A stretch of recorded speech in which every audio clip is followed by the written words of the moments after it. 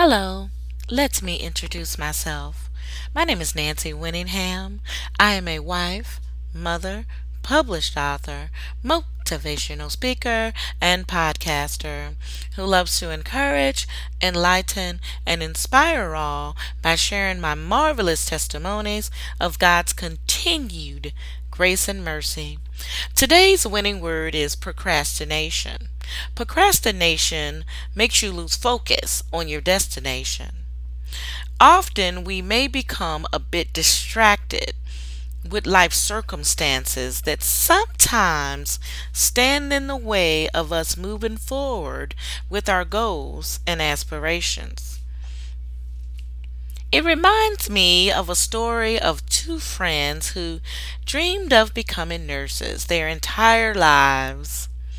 We will call them Girl 1 and Girl 2. When Girl 1 and Girl 2 were children, they would play dress up, and yes, as nurses. As time progressed, they both graduated from high school, and with the thought in mind, they would both attend nursing school together. But Girl 1 decided to go the following year. However, Girl 2 went to school to pursue her nursing degree. Although Girl 2 continued to encourage and attempted to persuade Girl 1 to attend school with her as they both dreamed of their entire lives. Well, despite what Girl 2 said, it did not work.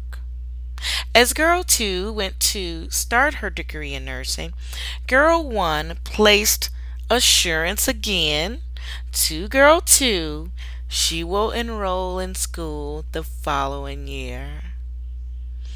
The following year came, and you know what? Girl 1 does not enroll.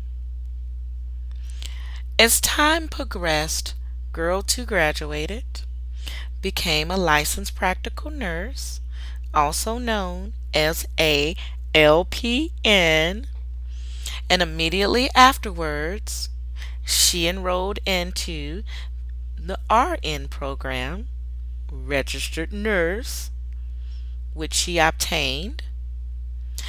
Now, mind you, that did not deter their relationship. Girl 1 and Girl 2, they remained friends. Girl 1 attended both of her friends' graduations and cheered her on to the utmost. But yet, she felt saddened that she let time pass by due to her procrastination. This did not mean that Girl 2 did not hit some bumps, go through some storms, rain, tests, and trials. Oh, yes, she did. But she put her protected gear on and she kept moving. Sometimes in life, everyone who we thought would go with us will not. God knows the plans for our lives. The Bible says in Jeremiah 29th chapter at the 11th verse, "For I know the plans I have for you, declares the Lord. Plans to prosper you and not to harm you. Plans to give you hope and a future. For all I am thankful, Lord." Thank you for joining me today.